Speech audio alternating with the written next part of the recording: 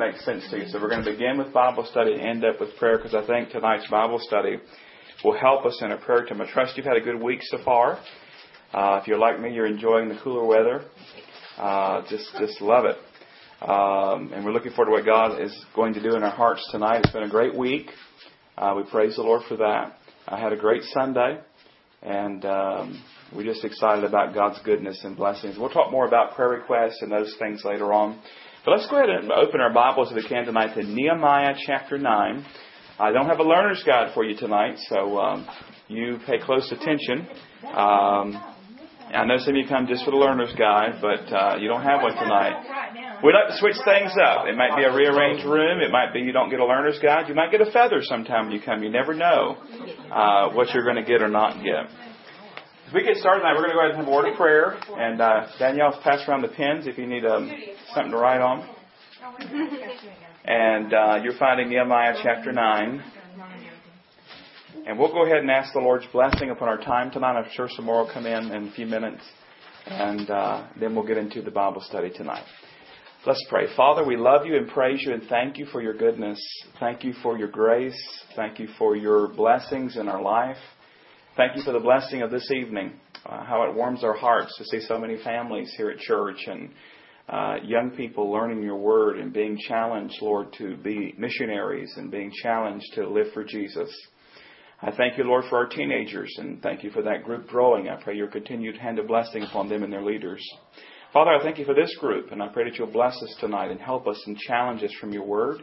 We thank you for those who are working behind the scenes, our meal teams and others, Lord, that you'll just bless them as they labor even now. And I pray that you'll just use us tonight to honor and glorify you. In the Savior's name we pray.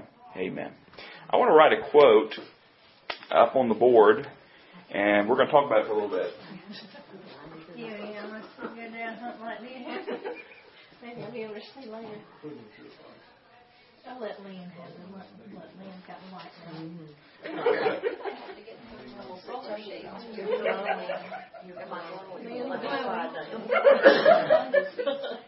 going to put me in the corner. Everything ain't changed yet.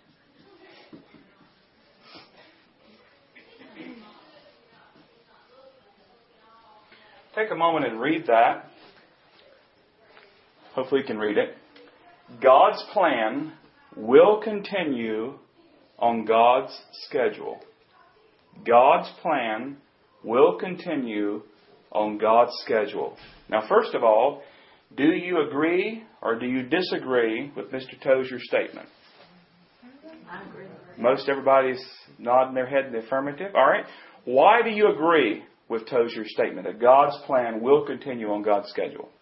He's in control. All right, he's in control. Good. He's never wrong. He's never wrong. Yeah. You're absolutely right. God is sovereign, in control. Now, understanding that truth, what does this mean to us as believers? What does that mean to us as Christians? To know that God's plan will continue on God's schedule. What does that mean to you tonight as a Christ follower? To be patient. Okay, be patient. Trust Him, but as He teaches us to be patient and to wait. Yeah, those are words we like to talk about or experience, right? Trust, wait, and patience. Those are challenges. Okay, good. What else?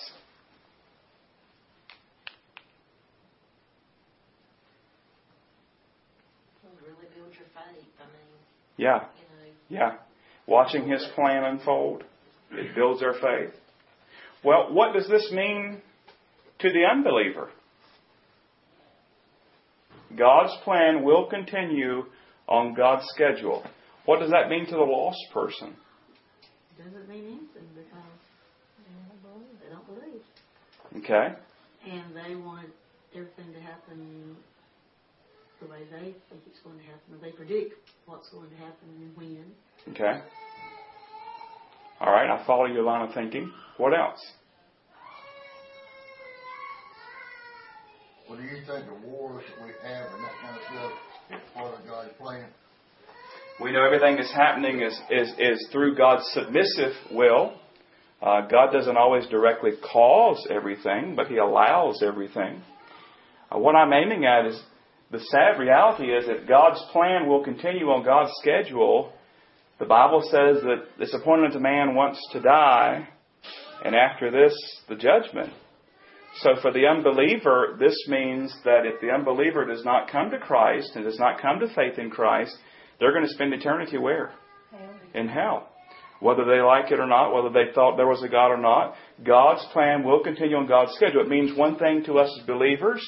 We know that we're victorious. We know that Christ is going to reign supreme. We read the back of the book and we know that He wins, we win. We know He's going to set up His eternal kingdom, His millennial kingdom, into His eternal kingdom. Now here's the big question tonight, thinking about it as a Christian. Is this truth encouraging or discouraging? Everybody don't want to answer. Does that encourage you or does it discourage you? It encourages you. We've got human nature involved here, so we think we can live life one way and He's got a plan for us another way. Yeah. We've got to adjust to His plan. Exactly. Most of the time we want God to adjust to our plan. We want to set everything up and say, Lord, bless my plans. But God doesn't function that way, does He? God wants us to come and say, Lord, what is your plan for my life? And to get in line with His plan. Good. All right, anybody else? That's encouraging.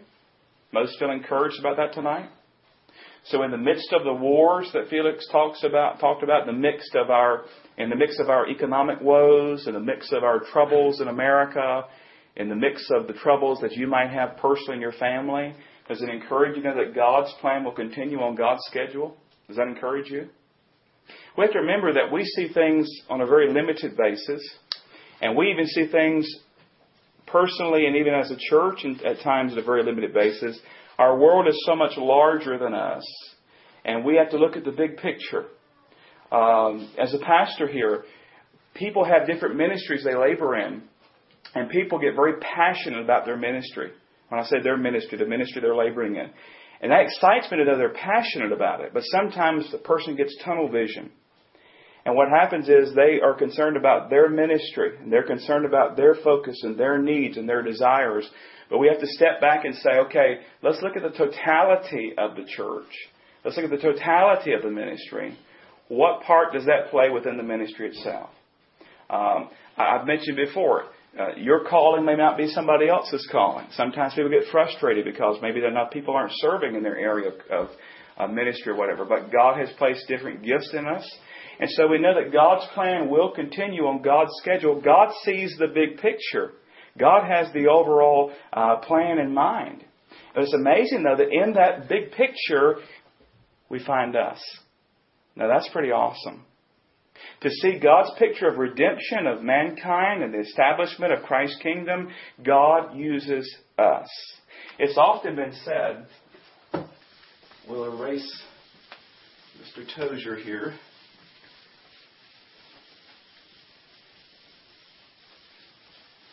As we start thinking about it tonight, it's often been said that history is His story. You've probably heard that before. History is His story. God is in control. God is sovereign. God is the ruler of the universe. Now, when we think about God's sovereignty and we come to Nehemiah chapter 9, I want you to remember how He broke this book up. Two main divisions. I'm curious. I've mentioned these several times. And I didn't give you a worksheet tonight. So, does anybody remember what the two main divisions were? So put a 1 and a 2. And I'll go ahead and give you the chapters. Chapters 1 through 6. And chapters 7 through 13. Right? Am I right? I'm asking you. Everybody says, yeah, you're right. Now, 1 through 6, 7 through 13. Do you remember what the two divisions were? We've studied through 8 chapters now. Okay, I'll give you a little hint. They both start with R. Rebuilding. Rodney. No, I'm kidding. Rebuilding the wall. Good. See what happens when you sit in the front row, people? They were sitting in the front row for weeks. All right. Rebuilding the wall. We studied all about that. What was the second point? You remember? Reviving the people. Yeah. And that's what we're studying about right now. Reviving the people. Oh no. We didn't know because we've been cooking. Good job. Y'all have been cooking, so you get a reprieve then. Yeah, you get excused, and now you know. So next week you don't have that excuse next week, Judy. Well, here in chapter 9, what do we have? Where are we at? Reviving the people, right? And we started last week looking in particular at chapter 8.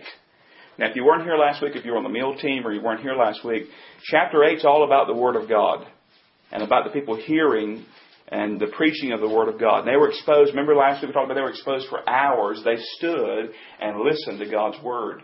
And then at the end of that chapter, they were celebrating what's called the festival or the Feast of Tabernacles or Booths. Remember that? They built those little booths, like according to the law told them, to remember their ancestors living out and remember God's faithfulness. And at the end of chapter 8, it was a time of rejoicing. They were rejoicing in God's goodness, rejoicing in the grace of God. But really, as Boyce pointed out, as I was studying even this past week, there are 3 parts to revival. At least the revival we find here. I need to, like those big, like the kids have, just slide a thing across and it erases the board.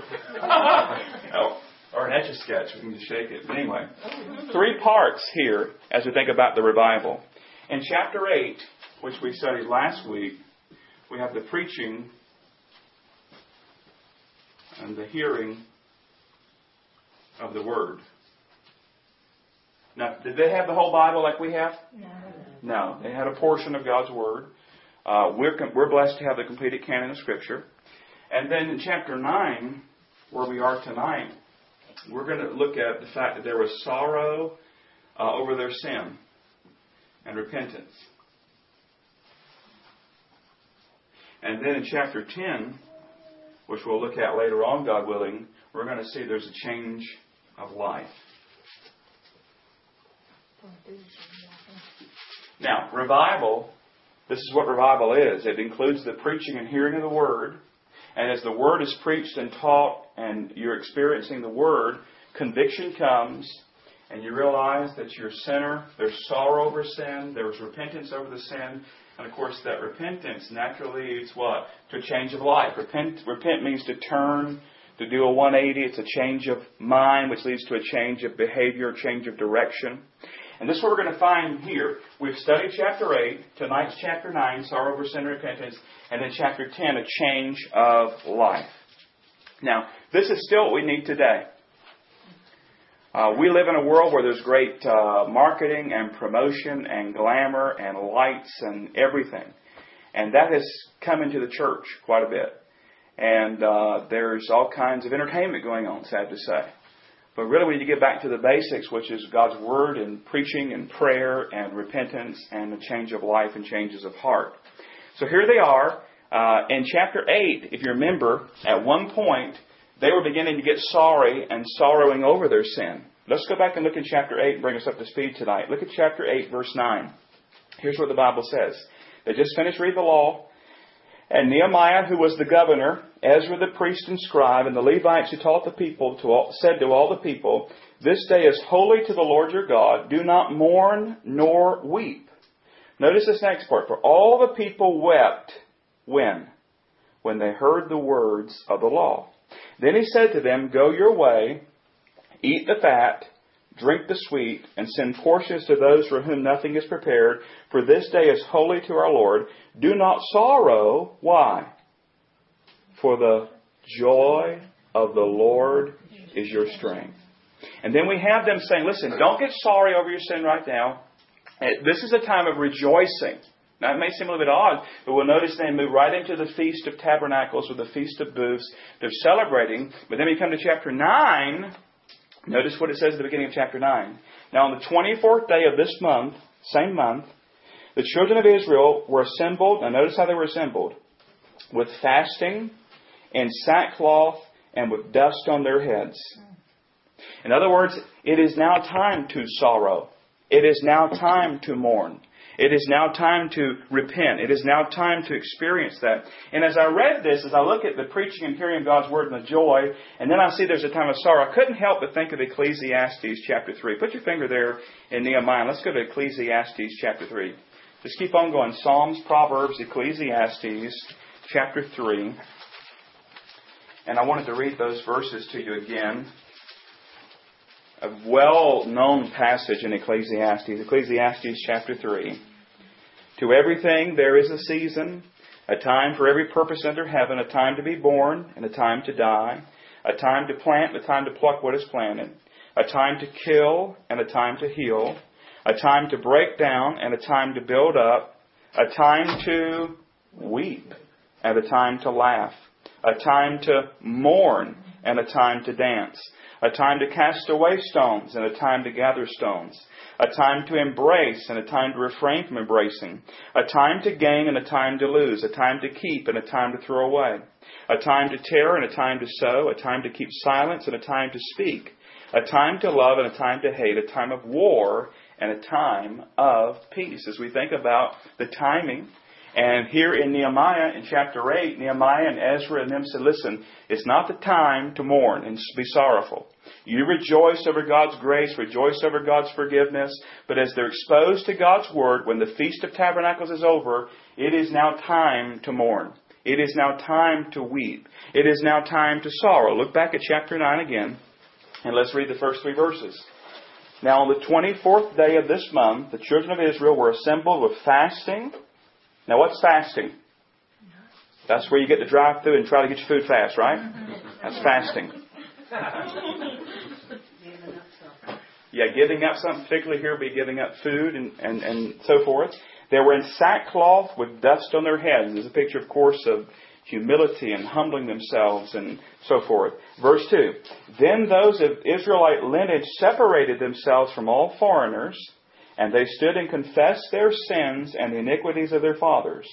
And they stood up in their place and read from the book of the law of the Lord their God for 1/4 of the day. So we have a long time here again. Remember we talked about last time how long their services were? You know, we're like, it's 12:05. Let's just go. And they're going for hours and hours and hours standing, hearing God's Word. Yeah.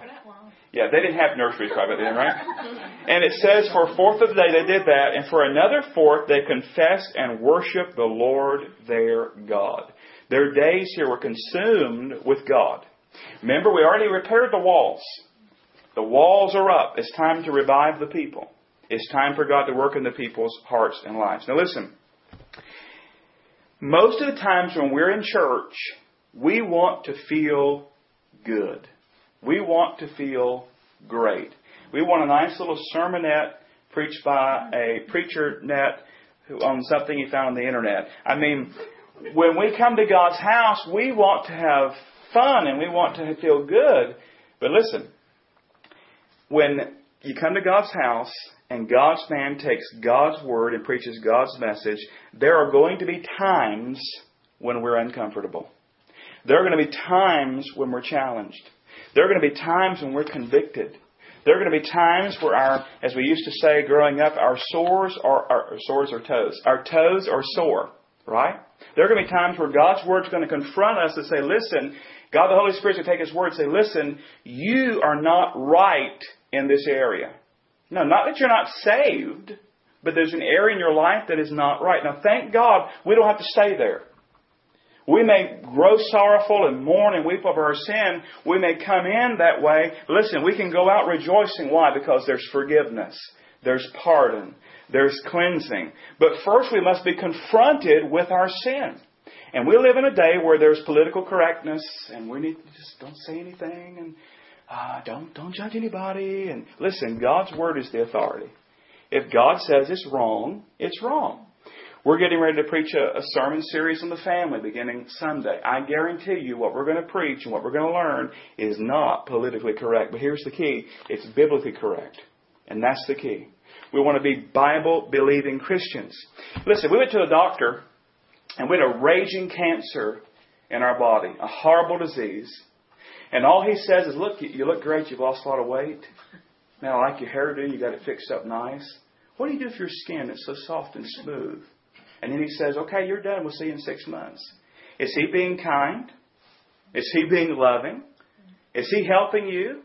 No, we have to be told the truth. He needs to say, listen, you have a raging cancer in your body. We must do thus and this and so forth in order to preserve your life. And so when we come to God's Word, we don't come just to feel good. And yes, there are times we're comforted and there are times we rejoice and feel good. But many times we come and we realize, listen, we fall short there. Let's cry out to God for mercy. So let's pick it up here and pick up our reading and read the rest of it. And what we're going to have here is a really long prayer. I want you to keep your eyes open. A really long prayer. That's something else we don't do very long, right? You know, we pray for a minute and we're done. But let's look at their prayer. Let's begin at verse 4. Anybody want to volunteer to read those names? Nobody ever jumps up for that. Let's try them. Then Jeshua, Bani, Kadmiel, Shebaniah, Bunai, Sherebiah, Bani, and Chenaniah stood on the stairs of the Levites and cried out with a loud voice to the Lord their God. And the Levites, Jeshua, Kadmiel, Bani, Hashbaniah, Sherebiah, Hodijah, Shebaniah, and Pethathiah said, amen, we're through that, right? Here's what they said. Stand up and bless the Lord your God forever and ever. Blessed be your glorious name, which is exalted above all blessing and praise. Now notice what they say here. You alone, I'm going to go slowly through this and I want you to soak it in. You alone are the Lord. You have made heaven, the heaven of heavens with all their host, the earth and everything on it, the seas and all that is in them, and you preserve them all. The host of heaven worships you. They go all the way back to the very beginning. They say, you're the creator. You're the sustainer. You're the one who's created everything. Now they're moving into Jewish history at verse 7. Notice what it says. You are the Lord God who chose Abram. We know him better by what name? Abraham. You are the Lord God who chose Abram and brought him out of the Ur of the Chaldeans and gave him the name Abraham.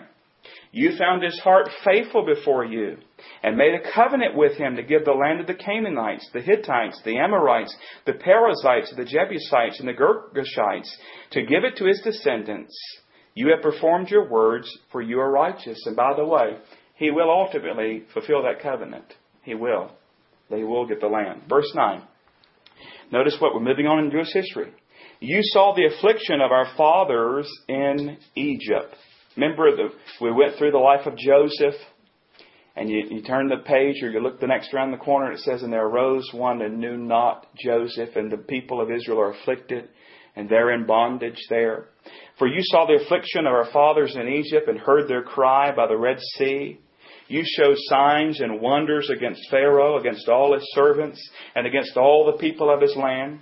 For you knew that they acted proudly against them. So you made a name for yourself as it is this day. And you divided the sea before them, so that they went through the midst on the sea on dry land. And their persecutors you threw into the deep, as a stone into mighty waters.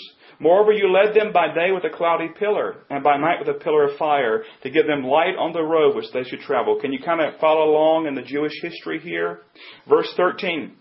You came down also on Mount Sinai, and spoke with them from heaven, and gave them just ordinances and true laws, good statutes and commandments. You made known to them your holy Sabbath, and commanded them precepts, statutes, and laws, by the hand of Moses your servant. You gave them bread from heaven for their hunger, and brought them water out of the rock for their thirst, and told them to go in to possess the land which you had sworn to give them. Now watch verse 16. But they and our fathers acted proudly, hardened their necks, and did not heed your commandments. They refused to obey, and they were not mindful of your wonders that you did among them. But they hardened their necks, and in their rebellion they appointed a leader to return to their bondage. But you are God. Notice this. Ready to pardon, gracious and merciful, slow to anger, abundant in kindness, and did not forsake them. Even when they made a molded calf for themselves and said, this is your God that brought you up out of Egypt and worked great provocations, yet in your manifold mercies you did not forsake them in the wilderness. The pillar of the cloud did not depart from them by day to lead them on the road, nor the pillar of fire by night to show them light, and the way they should go. You also gave your good Spirit to instruct them, and did not withhold your manna from their mouth, and gave them water for their thirst. Now notice, we're just walking right along with the children of Israel through the wilderness, through the Red Sea, on Mount Sinai, the whole way here. Now notice verse 21. 40 years you sustained them in the wilderness. They lacked nothing. Their clothes did not wear out. Anybody here still wearing something you wore 40 years ago? I pastored a fellow once who used to wear stuff he wore. He'd come in and say, how old he used to say, Danielle? Yes, he had shoes that were 40 years old. He had shoes much older than I was. Still in good shape. Still fine, yeah. I should have said they lost some place. What verse am I at, y'all? 21. Their feet did not swell. Moreover, you give them kingdoms and nations and divided them into districts. So they took possession of the land of Sion, the land of the king of Heshbon, the land of Og, king of Bashan. You also multiplied their children as the stars of heaven, and brought them into the land which you had told their fathers to go in and possess. So the people went in and possessed the land. You subdued before them the inhabitants of the land, the Canaanites, and gave them into their hands with their kings and the people of the land, that they might do with them as they wished. And they took strong cities and a rich land and possessed houses full of all goods, cisterns already dug, vineyards, olive groves, and fruit trees in abundance. So they ate and were filled and grew fat, and delighted themselves in your great goodness. Nevertheless, verse 26, they were disobedient and rebelled against you, cast your law behind their backs, killed your prophets who testified against them, to turn them to yourself. They worked great provocations. Therefore you delivered them into the hand of their enemies who oppressed them. And in the time of their trouble, when they cried to you, you heard from heaven, and according to your abundant mercies you gave them deliverers who saved them from the hand of their enemies. But after they had rest, they again did evil before you. Therefore you left them in the hand of their enemies, so that they had dominion over them. Yet when they returned and cried out to you, you heard from heaven, and many times you delivered them according to your mercies, and testified against them, that you might bring them back to your law. Yet they acted proudly, and did not heed your commandments, but sinned against your judgments, which if a man does, he shall live by them. And they shrugged their shoulders, stiffened their necks, and would not hear. Yet for many years you had patience with them, and testified against them by your Spirit and your prophets. Yet they would not listen. Therefore you gave them into the hand of the peoples of the lands. Nevertheless, in your great mercy, you did not utterly consume them nor forsake them, for you are God, gracious and merciful. You see what's happening here? God is faithful, the people rebel. God is faithful, the people rebel. God is faithful, the people rebel. Over and over and over again. Look at verse 32. Now therefore, our God, the great and mighty and awesome God who keeps covenant and mercy, do not let all the trouble seem small before you that has come upon us. Our kings and our princes, our priests and our prophets, our fathers and all your people, from the days of the kings of Assyria until this day. However, you are just in all that has befallen us. For you have dealt how? Faithfully, but we have done wickedly. Neither our kings, nor our princes, our priests, nor our fathers have kept your law, nor heeded your commandments and your testimonies, with which you testified against them. For they have not served you in their kingdom, or in many good things that you gave them, or in the large and rich land which you set before them, nor did they turn from their wicked works. Here we are, servants today, and the land that you gave to our fathers to eat its fruit and its bounty, here we are, servants in it. And it yields much increase to the kings. You've set over us. Because of our sins, also they have dominion over our bodies and our cattle at their pleasure, and we are in great distress. And because of all this, we make a sure covenant, write it. Our leaders, our Levites, and our priests seal it. Do you see, we talked about what? Chapter 9 is about sorrow for sin, repentance, confession. And I hope you notice there in that prayer, it's God, you are faithful. God, you are just. God, you are right. We're wrong. Our fathers are wrong. We've done wrong. I like what Rearsby wrote about this. Listen to what he said. It's a beautiful summary of God's ministry to Israel. He brought them out, verse 7, brought them through, verse 11, and brought them in, verse 23, and saved them from their enemies, verse 27. Read that again. He brought them out, verse 7, brought them through, verse 11, brought them in, verse 23, and saved them from their enemies, verse 27. But what a record of Israel's sins. However, God invites His people to make new beginnings and let Him bury the past. God is so faithful to Israel, and they're so unfaithful to Him. Does that sound familiar to you? How many times is it true in our hearts and lives?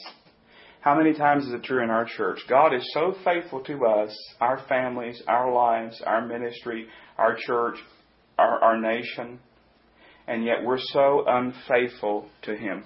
As I read this passage, beloved, 3 lessons popped out I want to share with you tonight. I want to put these up on the board for you.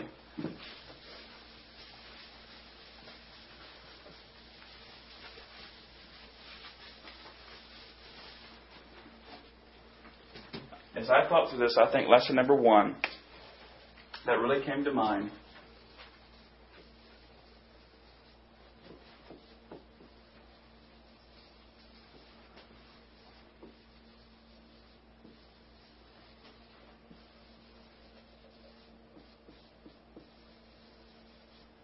Never forget where you came from. Never forget where you came from. They go all the way back to the beginning and the creation.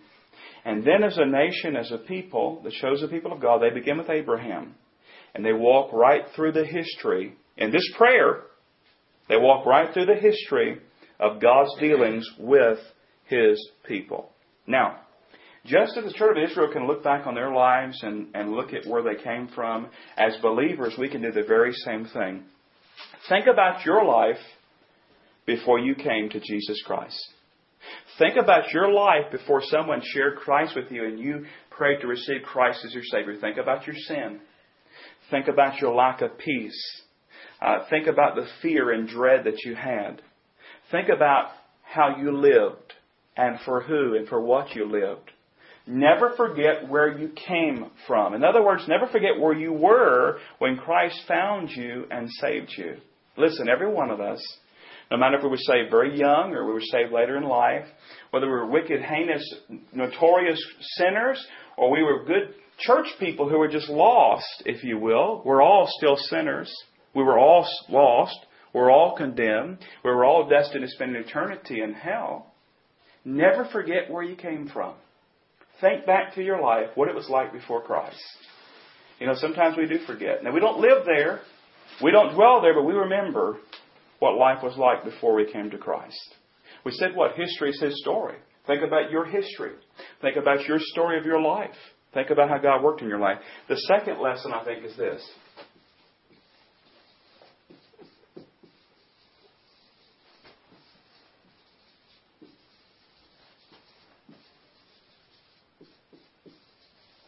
Never forget who got you here.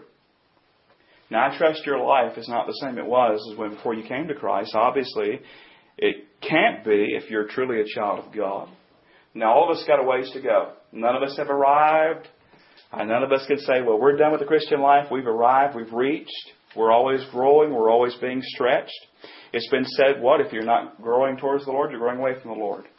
If we're not getting closer to Him, we're getting further away from Him. And if we're far away from God tonight, you know whose fault it was? Or it is? It's our fault. Like the husband and the wife ride along in the pickup truck, and they're going along there, and he's driving, and she says, you know, we used to sit right beside each other in a pickup truck, and I was right in the middle, and you could barely get a piece of paper between us, you know. And he said, well, I didn't move. You know, he's sitting there driving. That's the same way it is with us. If we're far from God, we're the ones that move. God is faithful. God is perfect. Never forget who got you here. Wherever you are in your life, it's God's faithfulness in your life that you're here tonight. Listen, the fact that we're breathing, the fact that we're alive, man, that's an awesome blessing. There are many who cannot come to Wednesday night prayer meeting and Bible study. There are many who cannot come to church anymore. There are many who cannot even get out of their chair or their hospital bed or whatever. And as God has blessed you and as God has brought you to this point, remember who got you here. And I think the third thing that really popped out to me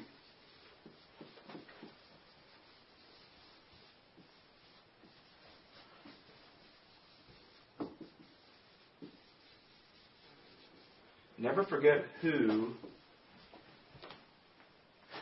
gets the credit or who deserves the credit. Who deserves the credit for us being here tonight? God. Is it warm enough?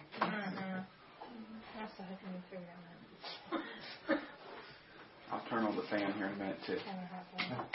Never forget who deserves the credit.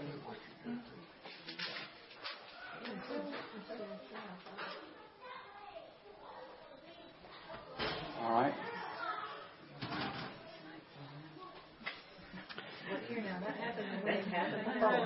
Now, none of us have a right to boast, do we? The children of Israel here in this prayer, they were not boasting about their goodness, were they? They were crying out saying, listen, we messed up, we sinned, we rebelled. God is faithful. God is the one that deserves all the honor and glory. If there's anything good in our lives that God has allowed to happen in our lives, He deserves all the praise and glory. It's kind of like when you're walking along and I remember reading a story about a man walking along and there's a turtle sitting up on a fence post. Now, there's several things you got to know about a turtle on a fence post. Number one, he didn't get there by himself. Somebody put him there. Now, I guess he can get down pretty quick. He just goes walking off the edge. But listen, if God has blessed your life and God has put you in a strategic place or God is using your life, think about it this way. You're a turtle on a fence post. God has brought you to that point. He deserves all the honor, all the glory, all the praise, all the adoration. We have no room to boast. And so as I look at this passage, and we think about sorrow and repentance and history, and we're calling this study, Don't Forget. Don't answer out loud, but in your own heart and life tonight, in your own mind, are you still close to God tonight? When you first got saved, ever how far back that is? Remember how excited you were? Remember how on fire you were? Remember you didn't care who knew about it? You wanted to tell everybody about it? Are you still there? You see, what happens to most Christians is we kind of grow cold and the fire kind of goes out a little bit and things become monotonous and routine, and we go to church, and we're involved in a Sunday school class, and we may share our faith on a rare occasion, but we're not where we used to be. And sad to say, we're not better off. Are you close to God tonight? Are you walking with Him, as the song says, and He walks with me, and He talks with me, and He tells me I am His own? Are you enjoying that time with Him? Maybe you're here tonight and you need to repent. Maybe you're here tonight and you need to cry out in sorrow and repentance and say, God, forgive me. God, you've been so faithful to me, but I've been so unfaithful to you. I think about David's prayer. You know, David was a man of God, man after God's own heart. But David messed up. I mean, he royally messed up. And he committed adultery, and then he committed murder. He tries to cover his steps. He lives in misery for a long time. Nathan the prophet comes in, tells him the story, and he points his bony finger and says, Thou art the man. David repents. Now, David's family is never again the same. I mean, his family's a wreck.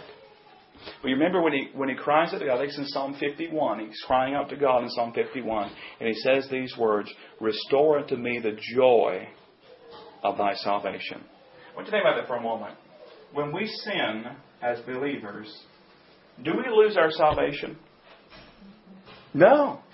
If we're truly born again, we're eternally secure. The Bible says that we're in Christ's hands. He has us. No man can pluck us out of His hand. But listen, when we sin, and we live in sin for a while, and God the Holy Spirit begins to work, and by the way, if you can sin, and I mean keep on sinning, and keep on sinning, and keep on sinning, and it does not bother you, and you don't get under conviction, and you could just go on about your life, you're probably not saved. I'm just going to be blunt with you. Because God will not leave us in our sin. God, the Holy Spirit, will convict us of our sin and say, hey, you're wrong. He'll blow the whistle and says, that's wrong. And if we resist Him, what happens? What happens in our life? You know, we all sin. What happens when you sin and you start resisting God's the Holy Spirit? You get miserable, don't you?